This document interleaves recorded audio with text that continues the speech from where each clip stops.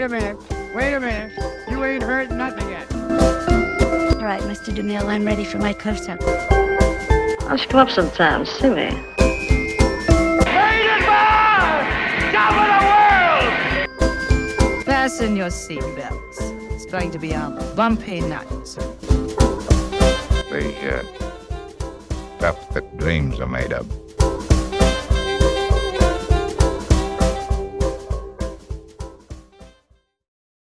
Hey everybody, Kirk here. I just want to say before we start the episode, make sure you follow us on Twitter. And Facebook. And if you enjoy the episode, make sure to leave us a rating and a comment on iTunes or wherever you listen to your podcasts. We love to hear your feedback, and you can find us on any social media by searching Silver Screen Time Machine. We appreciate your feedback. Look forward to hearing from you. Hello, and welcome to Silver Screen Time Machine, Wendy and Kirk's Classic Film Review. And today we have a special guest because our friend Kirk cannot be with us this evening. So we have Deanne, who's very knowledgeable about classic film. Hello, Deanne. How are you today? I'm doing well. How are you, Wendy? Oh, great. I'm so excited about our second episode. Today, we allowed our guest Deanne to pick the film. I'm really excited about the film she picked. So we're going to go back in our time machine and we're going to go to when and what? 1957, and we're going to be talking about Sweet Smell of Success. Awesome. I'm so excited. This film is really atmospheric. That's the thing that I noticed the most about it. It's a film noir, obviously, but you've really got the atmospheric type film noir. This is exactly the type of film I really enjoy because there's a lot of hidden meaning to me in this film. You find that as well? Lots and lots of hidden meaning, lots of layers. You can watch it over and over again and see something different every time. This is produced by Burt Lancaster's production team, officially called Hecht, Hill and Lancaster. They're a partnership. They produce quite a lot of films, strangely enough, starring Burt Lancaster. I was just going to say that when I took a look at their list of films that they'd put out to see what they were, because I wasn't familiar, I did happen to see that, yes, the good string of Burt Lancaster movies throughout the 50s. Yeah. And for me, I will confess to not being the biggest fan of Burt Lancaster, but I feel that he's a hit or miss type of actor. I feel in some films he's really, really good, film noirs and westerns. I don't think he does quite as well in dramatic roles. Another production that was done by Hecht, Hill and Lancaster was Separate Tables, which is a really good film, and I thought he felt a little miscast in that particular film, especially starring alongside Wendy Hillier. But in this particular film, I think this is a wonderful role for him. I think it's very suited to Burt Lancaster's style, and I think he does a really good job in this. He, in film noir, is almost always, like, you cannot miss. Right. It's just the perfect genre for him. Yes, he has kind of that almost pouty, tormented type look. You know, he's just perfect for film noir. And really good in this particular film. He plays a very, very awful guy. And he plays him without any redeeming qualities to this guy. He's just cut and dry, mean and horrible all around. Yeah, I'm sitting here trying to think of any redeeming quality. Yeah. You can't even say he has a great love for his sister because I don't even think that he does. I think it's more of a control factor. I agree. I think he's obsessed with his sister. It doesn't seem like a healthy relationship in any way, shape, or form, at least coming from his end. No. I guess we should say that this movie is based on a book written by Ernest Lehman? I believe it's Lehman. Yeah, see, okay. I looked it up last night. Yeah, listeners to my podcast are going to have to forgive me because I will, throughout the course of the entire podcast series, mispronounce everybody's name. So I do apologize in advance. I never know how to pronounce names. So anyhow, Ernest, well, I'll call him Ernest. There you go. Safe. Our friend Ernest, he wrote this book. He originally tried to get this published. They didn't like the title. They didn't like the word smell in the title. So he had to publish it under a different name. He published a novella, and then they turned it into a book which he was allowed to retain the original name. This book was bought by Burt Lancaster's production company, and they hired him to come and write the screenplay. So he mostly wrote the screenplay, but then he became ill. When he became ill, they brought in Clifford Odets. Yeah, and my understanding too is that Clifford Odets was brought in also to kind of punch up the dialogue, and that's the primary contribution. Yeah. Yeah. I read that they had thought that Clifford Odets was going to work 2 to 3 weeks on the screenplay, and he just basically spent 4 months doing it. Yeah. And actually almost rewrote all the dialogue. And it was to the point where they're trying to be in production, they're trying to film scenes, and he's actually handing them script pages, and they're filming right after he hands them the script page. Yeah, I had read the same thing. Craziness. Yeah, a little bit difficult, I would think, for the actors, but apparently they got through. And this may have also been one of the reasons this contributed to this film going severely over budget. I think the budget was something in the lines of $600,000 or $400,000. It wound up being $2.6 million. Yeah, that's pretty hefty Yeah, for a movie of that time. The other reason, supposedly, the director. Let's talk about the director, Alexander McKendrick. He's not a director that we're very familiar with. It's not a name that just jumps out and you're like, oh yeah, that guy. His main claim to fame before this was some movies for the Ealing Studios in Britain. The Lady Killers, one of them, also The Man in the White Suit. Yep. Those were his big films. He actually started out as a commercial illustrator and then an animator before he went into feature films. And then, as you said, after the Ealing Studios went under, he had to go to America. He actually is American, spent most of his life in Scotland. His parents were Scottish. And he came to America and he got all sorts of offers from different studios, but he wanted to make George Bernard Shaw's The Devil's Disciple. And Burt Lancaster promised him to make that. And so he signed with Hecht, Hill, and Lancaster. And he wanted to start work on that. And Burt Lancaster was pretty much, no, we're going to save that one. We want you to do The Sweet Smell of Success. So he was kind of forced into starting with this one. And they said one of the things that was the problem with him is that he was a perfectionist, which a lot of directors are. But of course, he didn't have the big name to go along with being a perfectionist, like, for example, David Lean. So it wasn't quite as acceptable. He got through this film, but he then went on to do The Devil's Disciple, and they fired him. Didn't let him complete it because he was taking too long. They called him a perfectionist. And then the same thing happened. He started as a director of The Gruns and Navarone. Same thing happened there. So it was just something that would continue to follow him. And he didn't wind up making a lot of movies. So I think that kind of hurt him. No, I was looking to see what he had done after Not Sweet much. Smell of Success, and it's pretty sparse. Yeah. Yeah. It's unfortunate because obviously this film, very well done. I can only imagine the guys like trying to film this a movie and you're getting script pages day of. Right. And apparently he was terrified of Burt Lancaster because Burt Lancaster had this reputation for being mean to directors and firing directors on a whim. So he was apparently terrified the entire time. But hey, I mean, if you just make this one movie, Right. you can retire after that, as far as I'm concerned. Maybe not on the money you make, but certainly on knowing that you've put out a masterpiece, as far as I'm concerned. Yeah, and my question to you, Deanne, is why was this not nominated for any Academy Awards? It's unbelievable to me. I can think of 3 definite categories that I would have. It's hard for me to understand, too. My first gut instinct would be to say something like in the 50s movies maybe were a little more escapist. I'm thinking of some of the musicals and some of the big Cinerama productions. But then I looked at 1957, and I looked at the movies that were nominated for Best Picture. And it seems like it would be right in that company. There's 12 Angry Men. Right. Bridge on the River Kwai. Which won all the awards, basically. It was the one that won. Witness for the Prosecution, also Sayonara and Peyton Place. And I think in that group, those are all some pretty serious, dark, complicated films. And so I can't even make that guess that this was just something that drove audiences away because they wanted something more escapist. Well, I think part of the problem might have been that it did terrible at the box office. For whatever reason, it did very badly at the box office. I think a lot of people wanted to see Tony Curtis in a regular Tony Curtis role. They didn't want to see Tony Curtis playing a slimy, skeezy dirtbag. Yeah, I don't think it helps that most of the characters, and certainly the main characters of the film, are not sympathetic. Well, and that's the thing, and I'm glad you said that, because I was thinking as I was watching this movie and afterwards, because this is a movie that you think about afterwards. You don't just forget it immediately.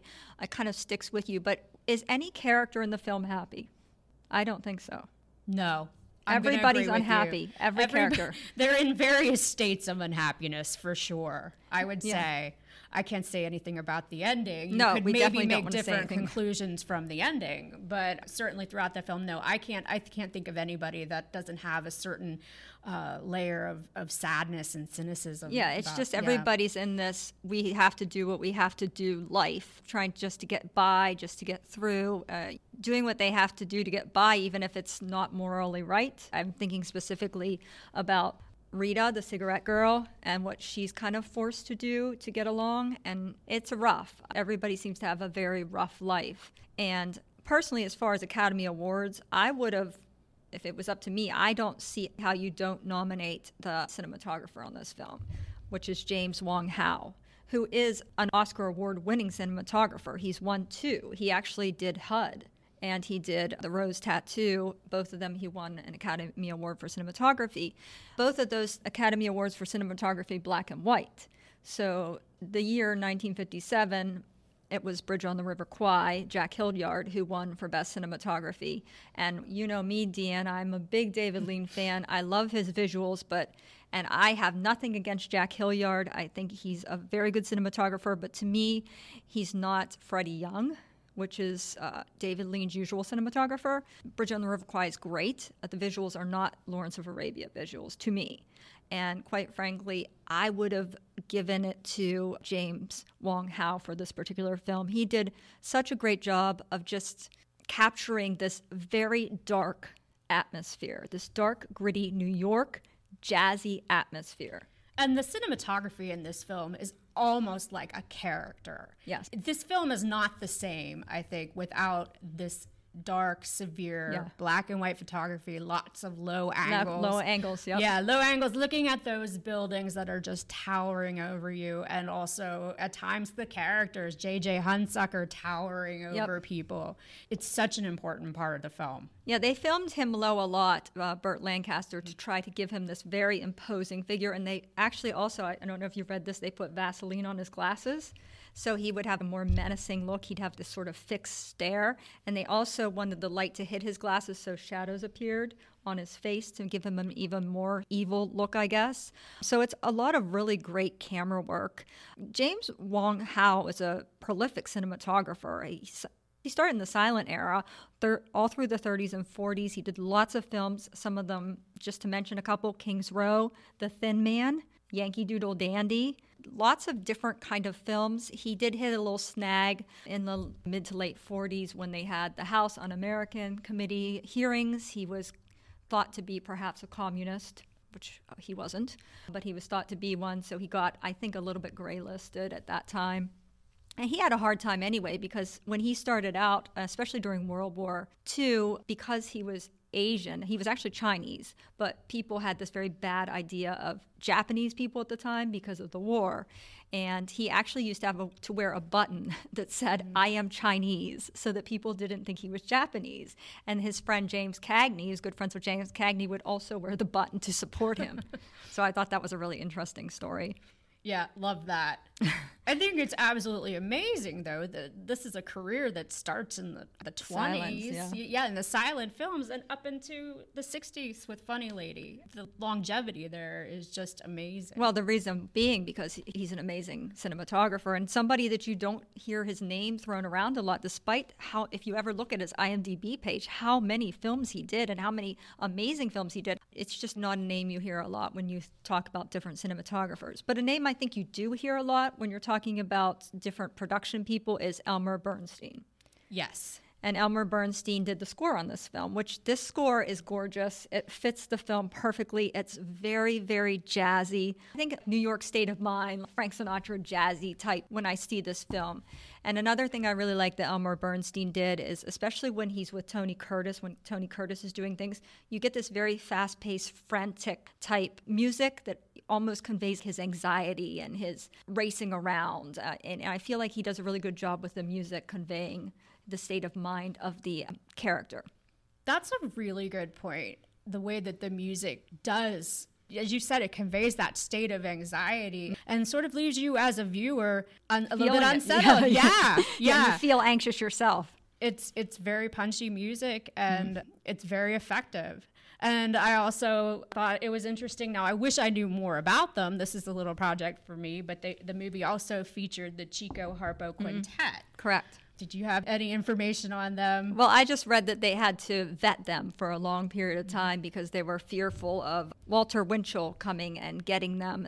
We should say the character of J.J. Hunzinger is based on real-life newspaper gossip columnist Walter Winchell, and they didn't want to give him any reason to come and attack the film. So I guess they were worried that for some reason they might do drugs. I'm not really sure why.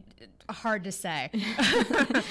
But yes, no doubt a factor. In fact, I read about Winchell going to see the film. Yeah, and he wasn't a fan. Wasn't a fan. Would have been happy to have seen the negatives destroyed. Yes, exactly. Yes.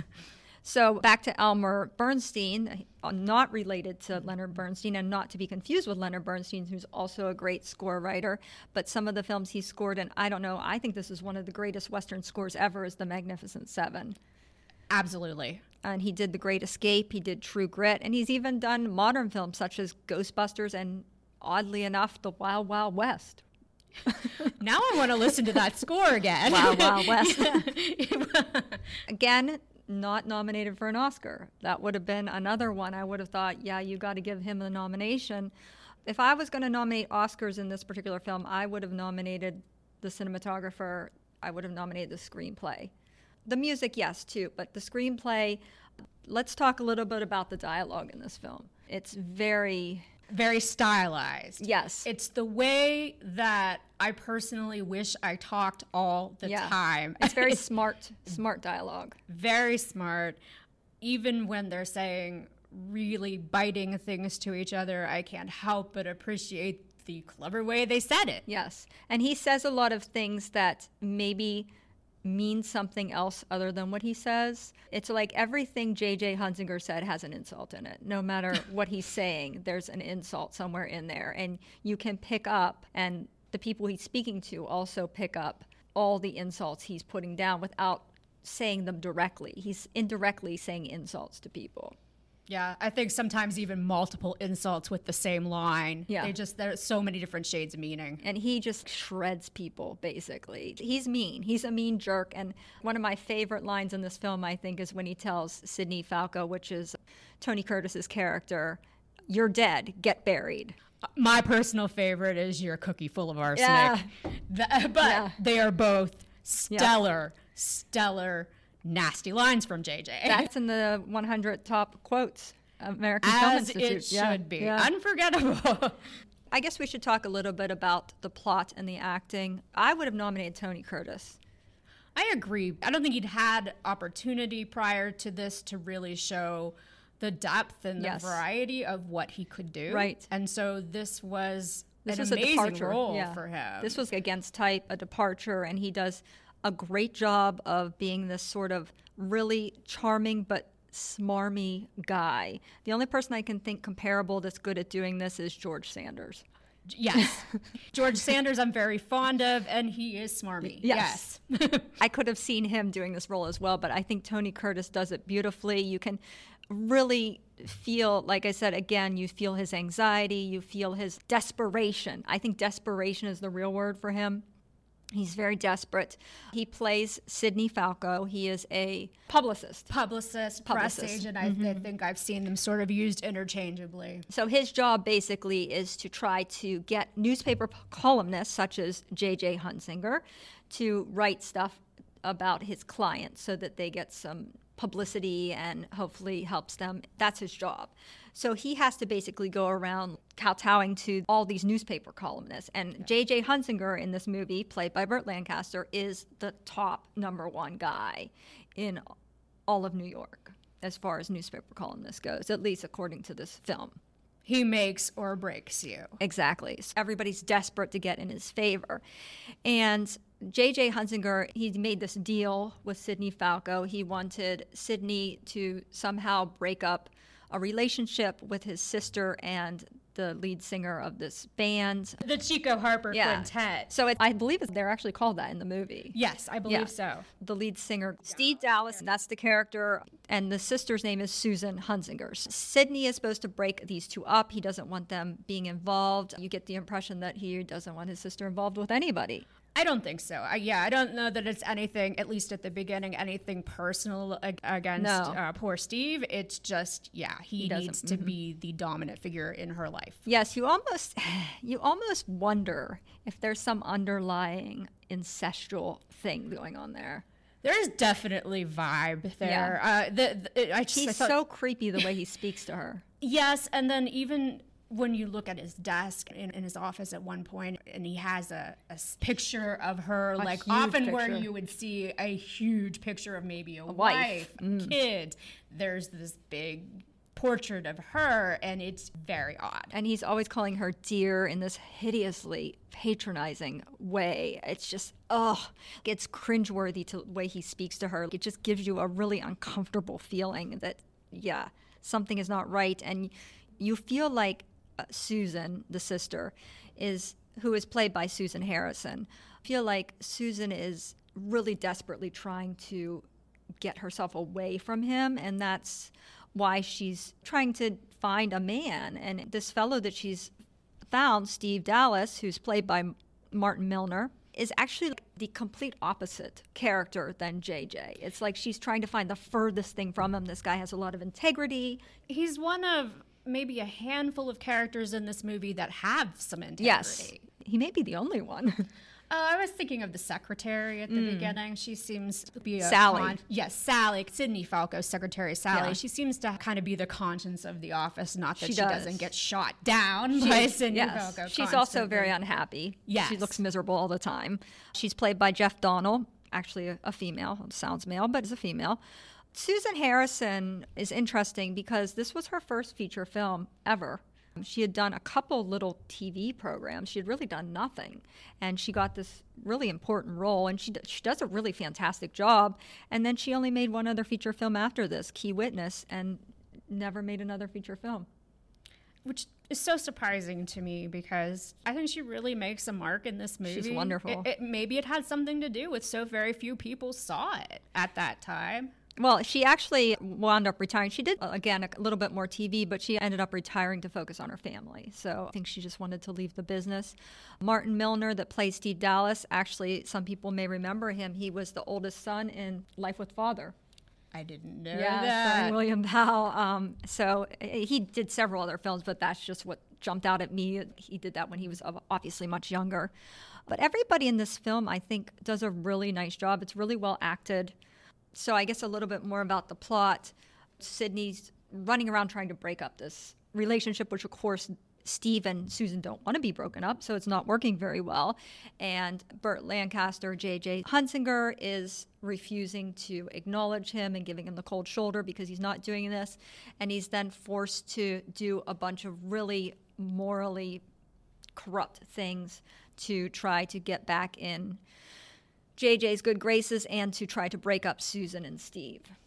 Yeah, the thing about this task that he's doing is not only is it terrible to begin with, but it has to be done in a very complicated way because JJ doesn't want it coming back to him in any way, shape, or form. And so any plan that Sidney comes up with is very convoluted and involves bringing in a lot of other people, other publicists. Yeah, and he is a clever person, and he devises this very clever scheme. Unfortunately, it's not for the best, but it does come out, and they plant this article about Steve, and he gets in a lot of trouble, and his name gets smeared, and they do manage to sort of break them up, and we really can't go much further than that because we'll ruin the power of that amazing ending, and we will not do that for you. It's something you need to see, but I just think the whole film is a mood, is a vibe, as they say these days. You just get this sense that it's just New York, and almost the entire film is at night. And I think that's deliberate because it's dark, seedy. You see a lot of neon lights. I think that's purposely done to sort of represent an artificialness. Yes. Yes, and also some real locations. The 21 Club is featured in the film, and it's all around Broadway and Times Square. And the jazzy score and the sort of frantic pace and this and that, you just get this real sense of anxiety, seediness, darkness. It's even a little bit feverish. Yeah, feverish. Yeah, that's a good word. I would say that, certainly. So, and all the characters are just caught up in this web of corruption. Yes, and it's not just outside forces that are working on them. You know that in some ways they can potentially be the source of their own destruction. The character flaws and their traits they could potentially get themselves into trouble. But I do think in this particular film, almost every character is sort of trapped in a way. They're trapped by their lifestyle or whatever they're doing. That's not to say that it's not a good film to watch. We're making it sound like a real downer. It is a downer, but it's the best kind of downer. Yeah. And the cinematography, speaking of that feeling of trapped, when you're watching this film, you feel that way that, yes, you feel the claustrophobia. And there were times in the film where I felt like maybe I was sitting at that bar, maybe overhearing this conversation because of the way that the tight framing of the shots. Yeah, and sometimes I notice he kind of moves the camera around, almost makes you feel like you're a person watching. You're walking along with them, or it's not a camera, but it's your eyes going with them around. Yes. It's beautifully done. The cinematography is just beautifully done. I cannot say how much I love the cinematography in this particular movie and how disappointed I am that nobody nominated him. And I realize he just won, I think the year before he just won. Yeah. So, I mean, maybe that's another reason why. And again, like I said, because the film did so terrible at the box office, maybe that's why it didn't get any nominations. Maybe the Academy hated Burt Lancaster. Well, history made it right, though, because we are still talking about the cinematography of this film, and I didn't look at the other nominees. I'm sure they were good. Well, Jack Hildyard Well, you did won. mention Jack Bridge on the Hildyard River won. Kwai. Okay, I have them right here, Deanne. So, the magic of podcasts. An Affair to Remember. Okay. Funny Face. Yes. Peyton Place. Okay. And Sayonara. And Bridge on the River Kwai. I'm sorry, I'm not an expert. I'm not either, but I don't believe that any of those films were better cinematography, in my opinion, than this film. I would agree with you with the qualification that I haven't seen Sayonara. So I cannot comment on Sayonara. I have seen Sayonara. But yeah, so a real shame that he didn't get the nomination, but if you really desperately need a reason to watch this film, you can even just watch it for the cinematography. You can just watch it for the dialogue. You can watch it for the beautiful jazzy score. If you like jazz, you're going to love this score. You can watch it for the great performances of Tony Curtis and Burt Lancaster, who really does an exceptional job, especially being very creepy with his sister. It's flawless. Yeah, it's an excellent film. Kirk and I like to do a star rating out of 5, 5 being the greatest film ever. So I can't give it that. I would give this film 4 stars. I really, really like it.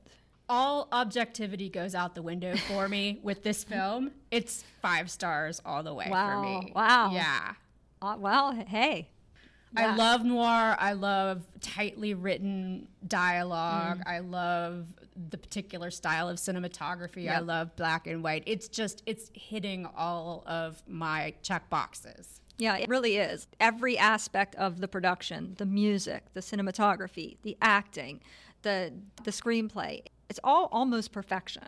I mean, I can't give it 5 stars because there's a film that I think is better, but 4 stars is very high for me. I probably have a lot. Here's my all of them 5 stars. Disclosure, I probably have a lot of 5-star movies. I'm going to give you the benefit of the doubt if you make a movie, generally.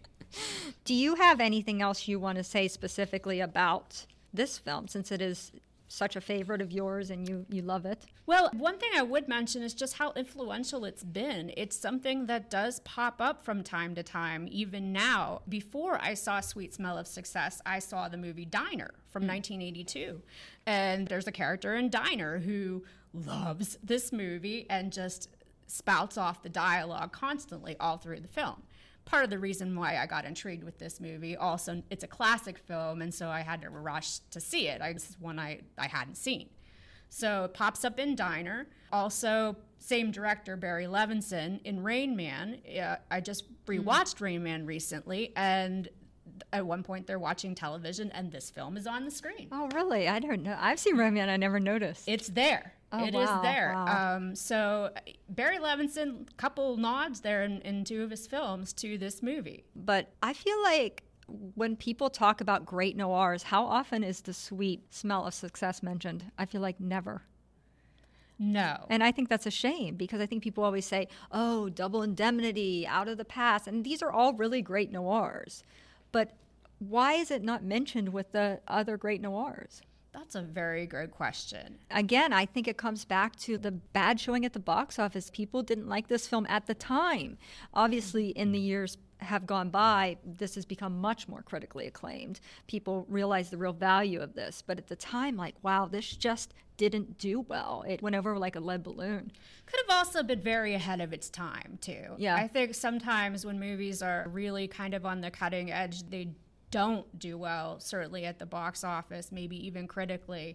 That's why I like to go back every few years, and if I saw something I absolutely hated, watch it again, just to see if that's what's going on. Yeah, and if you haven't seen this movie, The Sweet Smell of Success from 1957, go out and get it. Actually, I streamed it online. It was on Pluto for free. I could stream it. I don't know if everybody has Pluto or I have Comcast, my cable, and it was on for free. I was able to see this film for free. You can also always go to your local library, pick up a copy. If they don't have it there, you can do a request to go to other libraries in the system to see if they have it there. And you can even do an interlibrary loan, which means they can look at every library in the United States and they can ship it over to you. So this film is very easy to find. I highly recommend seeing this. See this film, and if you've seen it before, see it again. Yes, you won't regret it. Like I said, it's one of those films that sticks with you. You don't turn it off and you just go and do the dishes and you're just thinking about something else. You're still thinking about this film. Certainly.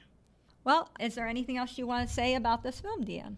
I think we've covered it pretty well. Okay, well, I have to thank you so much again for covering for Kirk and filling in for him, and I think you did a really great job. We, of course, miss Kirk, and he will be back for next podcast, but we really appreciate you coming and talking to us about this wonderful film. Well, thank you. It's been a pleasure. All right, well, folks, we will see you next time when we journey through time to our next film in Silver Screen Time Machine, Wendy and Kirk's Classic Film Review. Goodbye. Thank you for listening to Silver Screen Time Machine. Be sure to follow us on Facebook and Twitter. If you enjoyed this episode, please consider leaving a comment and a review on iTunes or wherever you listen to your podcasts. Intro music composed by Heidi Engel. Outro music composed by Maximus Monk. Artwork by Tyler Birch. Produced and edited by Wendy Wittick and Kirk Kowalkowski. Recorded at PCTV Studios in Pittsburgh, Pennsylvania. Thanks for listening. We'll see you next time. We'll see you next time.